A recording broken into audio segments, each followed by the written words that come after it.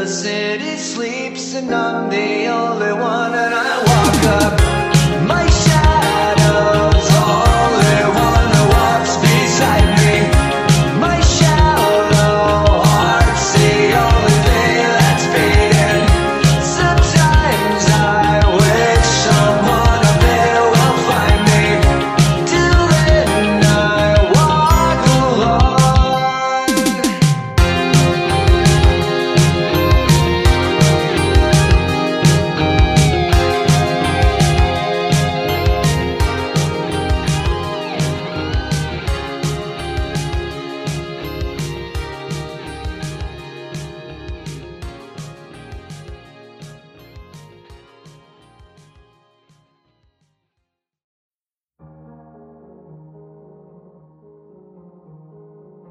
Before I tell you this story, I really need to make some things clear. I'm a 20-year-old female and was going through a pretty rough breakup during this time, and I was in a pretty bad emotional place off and on. This largely contributed to how I put myself into this situation. This is more or less a cautionary tale on how you should always be careful who you talk to over text, though you've probably heard it at least 1,000 times. Anyways, let's get to it. I received a random text one night from a number I didn't know that simply said, "Hey yo." A little puzzled, I look at the text and try to see if there was any hint on who this person was. So I said, who is this?" He claimed that he had found me on Tinder and that's how he got my number. Now, this should have been a red flag because number one, I absolutely never posted my number on Tinder. And two, I haven't even used Tinder in months. Actually, more like a year. Now, correct me if I'm wrong, but there's no way that my profile could have popped up somewhere if I wasn't active for such a long time. However, being heartbroken and horny, I saw this as an opportunity to make a new friend, and possibly even more. And well, I was all for it. So I had asked for this person's name. His name was apparently John, which is what I'll start referring to him as from here on out. We exchanged some text and John eventually sent me a few photos of himself.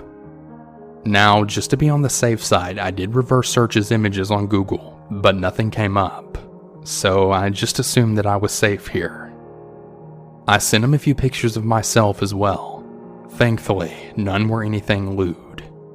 In retrospect, he was really vague about himself.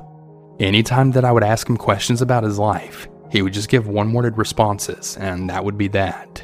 However, I just kind of chalked it off as someone who wasn't great at talking about themselves. A few days go by, and we're talking off and on. We didn't really chat that constantly, just the occasional hellos and how are yous. Then one day, he asked if I wanted to meet him up at an In-N-Out. The nearest In-N-Out location was about 30 minutes away from my house, but I didn't really mind making the drive. This was around the same time that we had sent some flirty texts to each other. So of course, this made me really excited, and I decided to go. Boy, was that a big-ass mistake. Actually, I think I made more than one big-ass mistake. Another big-ass mistake was lying to my mom about who I was meeting up with. I'd actually told her that I was going by myself. Why did I do that? I was afraid of being chastised, and I knew that my mom would probably demand a picture of John's ID as well as his number before letting me go. I just really didn't want to go through that hassle, but now I'm really glad that she does that. So I was on my way there, but as soon as I got in the car and started the engine, I started to have a really bad feeling. Now at first, I thought I was just feeling nervous. Maybe I was just being paranoid. Yeah, no. Always listen to that gut feeling, kids. It'll save you a lot of trouble in the long run. As I was driving, I stopped at a traffic light, and I noticed that John had then sent me some pictures and texts. They became increasingly strange, and the pictures became more and more NSFW. He had started joking around about trying to figure out my password for Snapchat, which happened to be the platform that we'd been talking on after exchanging our information on the regular messaging app. That's when my alarm bells totally started ringing. Still though, dumbass me just kept driving, figuring that I couldn't just turn back now, right? So I get to the In-N-Out and it's totally packed. I'm talking about an entire line of cars filling up the drive-thru almost all the way back of this old parking lot. Next to the In-N-Out is this small abandoned mall strip with an empty parking lot. Seeing that there was no room to park at In-N-Out, I decided to park in that empty lot, since it was right next to the restaurant. However, once I turned off the engine, something just told me to stay the hell inside, and I'm so glad that I did. I text John to let him know that I'm here, and somehow that's when shit started going haywire. After stupidly telling him what car I drove, he then replied, basically saying something along the lines of, "Alright, look, we don't want to hurt you, but I got my boys surrounding you in the parking lot. Don't move until you give me your Snapchat information and password, and you'll be free to go after that. If you even try to get away, I'll have my boys come after you." To be completely honest, I was totally confused, but then that quickly transformed into me almost shitting myself as I then realized the situation I was in. I looked around me and I didn't see any cars surrounding me, but I wasn't about to take any chances. Instead of staying put, I slammed on the gas pedal and then hauled ass out of that parking lot at almost 40 miles before hitting the highway at 80 plus. Being scared out of my damn mind, I did the first smart thing in a while and called a close friend of mine from work. I told him the situation, and being really afraid of the possibility of being followed home by these creeps, we agreed to meet at a McDonald's that was close to my house. This man is an absolute saint, and I really don't know how he manages to put up with my crap, but I'm so grateful for what he did for me. We were in that McDonald's for probably a good hour. I was really starving, but I couldn't really eat because of how anxious and stupid I felt. I felt so stupid for how this whole thing happened. Plus, this psycho deadass called me from an unknown number 3 times while we were there. I actually started feeling really bad for lying to my mom about it as well, and I ended up breaking down and pretty much confessing everything to her. Let's just say the mama bear in her came out a little too much. But after being at McDonald's, I had my friend follow me home just to be on the safe side. Funnily enough, him and my mom actually met each other for the first time that night. I have since blocked John from all of my contacts, but for the next few days after that, he actually had the audacity to call me off and on while I was at work. Thankfully, I was smart enough not to answer them. Either that or I was just way too scared. Maybe it's a little bit of both. However, I think the creepiest part about this whole thing was the last thing he sent me before I blocked him. "We can still see you."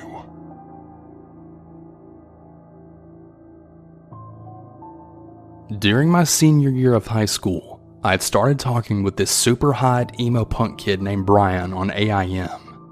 I was all in. I had just been dumped by my loser high school boyfriend, and Brian was incredibly sweet, and he always knew what to say.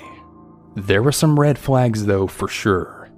Whenever I would finally convince him to send me a picture, he looked a little different in each photo. Like they could have been pictures of different people, but looked similar enough, and the guy liner was on point, so I just accepted it. We also never talked on the phone. I would always beg him to let me call him, but he always had an excuse for it. Finally, the summer before I left for college, he let me call him and his voice was, well, super weird. My friend was convinced that it was like a 50-year-old woman, but I was like, hell no, this has gotta be Brian. I was so blinded that I actually ignored every warning sign. I had told Brian everything. He knew all of my passwords, everything about my day-to-day life, and literally everything about me. And literally every single one of my friends told me he wasn't real, that I needed to stop being a dumbass and just accept reality. But I honestly really did love him. During that fall, I left for college. My first roommate was a total windbag who had a mile-long list of rules for our room, so I was pretty desperate to bounce. I found out that there was an empty room and then requested a transfer for winter semester. Now, I knew going in blind was a pretty big risk, but it couldn't be worse than my last roommate. At the same time though, I was really loving everything else about college. Things with Brian kind of diminished because life was pretty busy, and I just really wanted to experience everything, aka other dudes. Brian would always call me 20 times a day, message me all the time, and constantly barraged me about whether or not I had a Facebook, and he wanted the password to it. Hell no. I finally decided that I needed to break things off with him. The next semester, I then moved into my awesome new room. My roommate was a fellow freshman from Massachusetts who had transferred that semester. She was totally loaded. She pretty much brought basically everything we would need for the room. Her mom had actually got us matching bedding from Pottery Barn. It was pretty awesome. She was a little weird and she always wanted to hang out the first week. But I figured it was just nerves or something. So the first weekend right after classes started, I was chilling with some of my friends in the quad area, and she then comes over and throws her keys at me, and then she says, "I hope you have a lot of fun with these freaking losers." And I was pretty caught off by it. I ended up crashing at one of my girlfriend's rooms that night because I was really freaked out. The next day though, it was like nothing even happened. We had hung out that entire week and she was very perceptive and helpful. I was totally amped to have met what I thought would be my college bestie. The next weekend I convinced her to come out and we're having a blast, dancing with dudes and just generally having a really good time. And then things were escalating with me and this soccer jock, so I let her know that I was going to be bailing. We were about a 2-minute walk from the soccer house, and we came with a group, so I just kind of figured it wasn't really a big deal. So I get back to our room later that night, and I then see that crap is totally torn the hell up. Clothes ripped out of the closet, stuff all over the floor. Everything was just a total wreck. She's sitting on my bed and her arm is bleeding. That's when I asked her what the hell was going on and why did she do all this. She had actually broken my coffee cup and carved my freaking initials into her arm. I run to get the RA because I'm not trying to get murdered tonight. On that night, she ended up getting committed and her parents flew down. Well, this is where shit got even weirder and totally hit the fan. As it turns out, she was Brian. She told her parents and they told me. So she/he decided to try and start things with me as her true self. Applied to my school and then called the housing department to request me as a roommate. Then emailed housing from my email and requested her as my roommate and then deleted the emails. Her parents apologized, said that I could keep all of the stuff in the room, and then they left. Shortly after, I got a no contact order. So yeah, that's pretty much the craziest story of my life.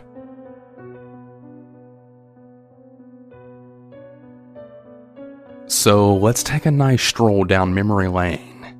Back to the days of You've Got Mail and Tiki Room chat rooms. I remember my friends and I could dick around for hours on AIM, just messing around with people and creating these vanity friendships and relationships. Sometimes I often wonder how many pedophiles that we actually talked to when we really thought we were talking to some hot Volcom-wearing skater named Derek that loved the same kind of bands as we did. But I digress. The thing is, we knew we were never going to meet these people, and we knew that it was just all a fantasy. However, I don't think my grandmother got that memo. So I was in the 7th grade when all of this happened, and at the time, I thought it was pretty hilarious. Now as an adult, I'm pretty concerned. My grandmother loved her AOL. She had a pretty big fascination with angels. I distinctly remember her username being AngelDust2. I remember this because I would get so annoyed that everything always had something to do with angels. And I mean constantly. Anyhow, while she was loving her angels in the Bible, she was also loving the chat rooms. I also like to think that she initially just went on there just to make friends and talk to people that liked the same things as she did. However, I also think that she just wasn't fulfilled with her regular life. At some point during her online chat room journey, she had met a guy named Seth. Seth was just your average high school senior from what I had been told. He lived a few states away, was 17 years old, good looking, played sports, and an all-around guy's guy. My grandma was 48 at the time, but was passing herself off as a 22-year-old named Dana. She even went as far as sending Seth photos of herself when she was actually 22 and not a 28-year-old woman. To be completely honest, I'm not really sure how this very dated photo got past Seth, but either way, he seemed to buy it. In Dana's online fantasy, some people had starring roles. Her husband was her adopted brother, her mother was her adopted mom, and no one else seemed to exist. I remember going to my grandma's house one day and I had gone to her room just to say hi. Of course, I'm like, "Hey grandma," and she threw a glass at me to get me to leave the room because she was on the phone. And I think we can all guess who she was on the phone with. Seth. Now, this is where it gets scary.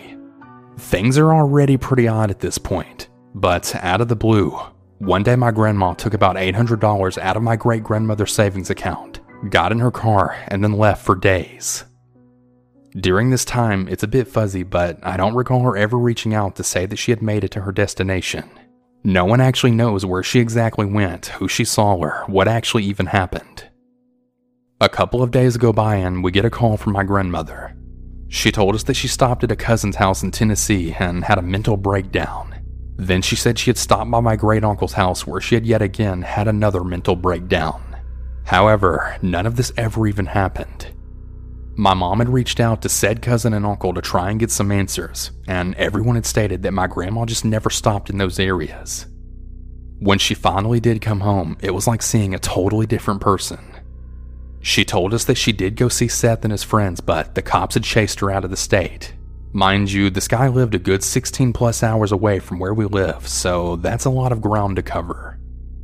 Apparently my mom had gotten Seth's information after snooping through my grandmother's room while she was away, and then proceeded to call Seth and his mom. His mom was aware of their friendship, but she also assumed that Dana was not who she said she was. Seth, on the other hand, well, he told my mom he really didn't want to see Dana, and that he told her not to visit him. All the while, she's sending him handwritten love notes, an expensive pendant for his graduation, and that they had apparently planned on getting married. I think this was the first time in a really long time that my grandma felt something that was a bit more exciting than her mundane life, and the fantasy just took over and then became her real life. Over the next several years, though, things started to get really bizarre. She would cover her TV, windows, and mirrors because she was totally convinced that they were two-way mirrors. She wouldn't want me to visit her, she wouldn't want to have to open the front door, and she would just sit in the dark in the silence all the time. She had chugged a bottle of NyQuil and had to go to the hospital. All the while, she was just more concerned with Seth. She was actually admitted to various mental institutions as she started thinking that she was actually Dana. This all happened 17 years ago. To this day, the entire ordeal was just swept under the rug. No one knows, and no one will ever know what actually happened to my grandma when she left for those days. She's now in her 60s and she still has her pretty wild moments. After this experience, she had actually told us years ago to never ever post photos online of her. Someone thought it would be a really good idea for her to get a Facebook, and she was my friend on there. I abided by her rule of not posting photos of her, and I don't have a single one on my profile. This made her incredibly angry and caused her to say a lot of unnecessary things to me. Unfortunately, because of this, we don't have a relationship. I honestly don't really know what to think. Somewhere along the way, my grandma just totally lost it. I honestly don't know if she'll ever return to her old self. I guess it just is what it is, though.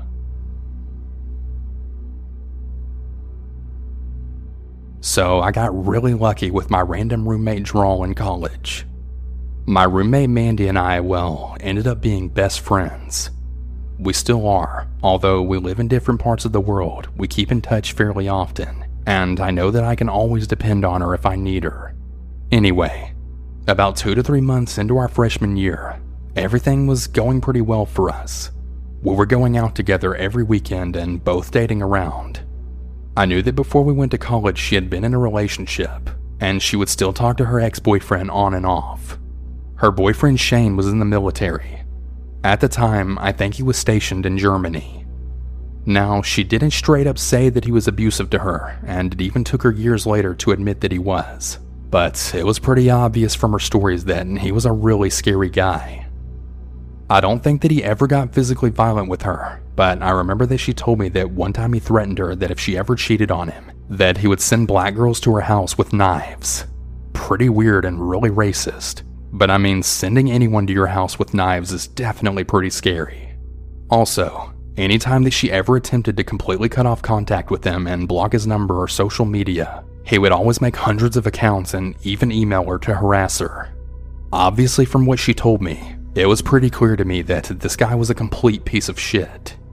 I think Mandy talked to him online a lot more than she'd ever told me at this time, and he was in the background of my mind because I'd never actually met him, and I saw that she was seeing a few other guys at our college. About halfway through the year, we had stopped hanging out as much. Basically, there was a fight in our friendship group and we took different sides. We weren't really mad at each other directly, but there was definitely a bit of a divide. Through the year though, I had met tons of people at parties whenever I was drunk and I didn't really remember all of them. As a result, if I saw someone friend request me on Facebook who went to my college, I just assumed I had already met them and then accepted it. One of the girls was named Vanessa. I don't remember exactly when she added me, but she slowly started messaging me and would ask what I was doing on the weekend. I wouldn't really reply too much because I had already had friends to go out with, and I wasn't really too keen to meet up with people that I didn't even remember. Vanessa's photos were a bit more provocative. Nothing too out there, but just a little bit sexier than average. There was also another girl named Manny who added me. I didn't really remember her either, but she would message me from time to time and ask what I did for fun. From her profile, it didn't even look like she went to my college, but was going to go there the next semester. She looked a bit more innocent and basic. The total opposite from Vanessa. I thought that I was being nice and helpful by replying back to her, since she was going to be a new student there soon. One night, I was chilling and smoking weed with my friends when Vanessa sends me a message. She then says something like, "Me and my man are in town. We have a hotel room. Want to meet up?" I would actually be into having a threesome, but I was pretty sketched out since I didn't really know this girl or her boyfriend. So now I'm high as shit when suddenly this girl sends me about 100 pictures of her sucking a dick. I was completely taken by surprise and totally disgusted. I mean, come on. No one likes an unsolicited dick pic. The weird part though was that every single one of them was the same picture.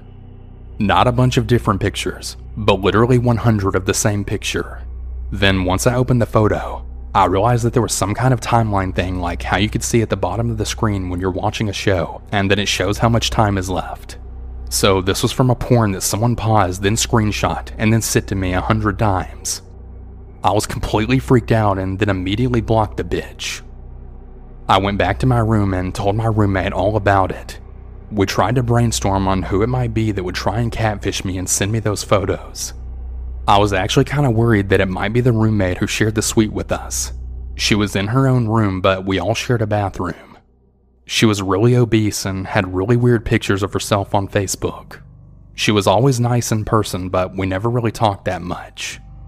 Right when that happened, my roommate Mandy mentioned there was some weird shit on her toothbrush, so I thought that maybe this girl was trying to sabotage us or something.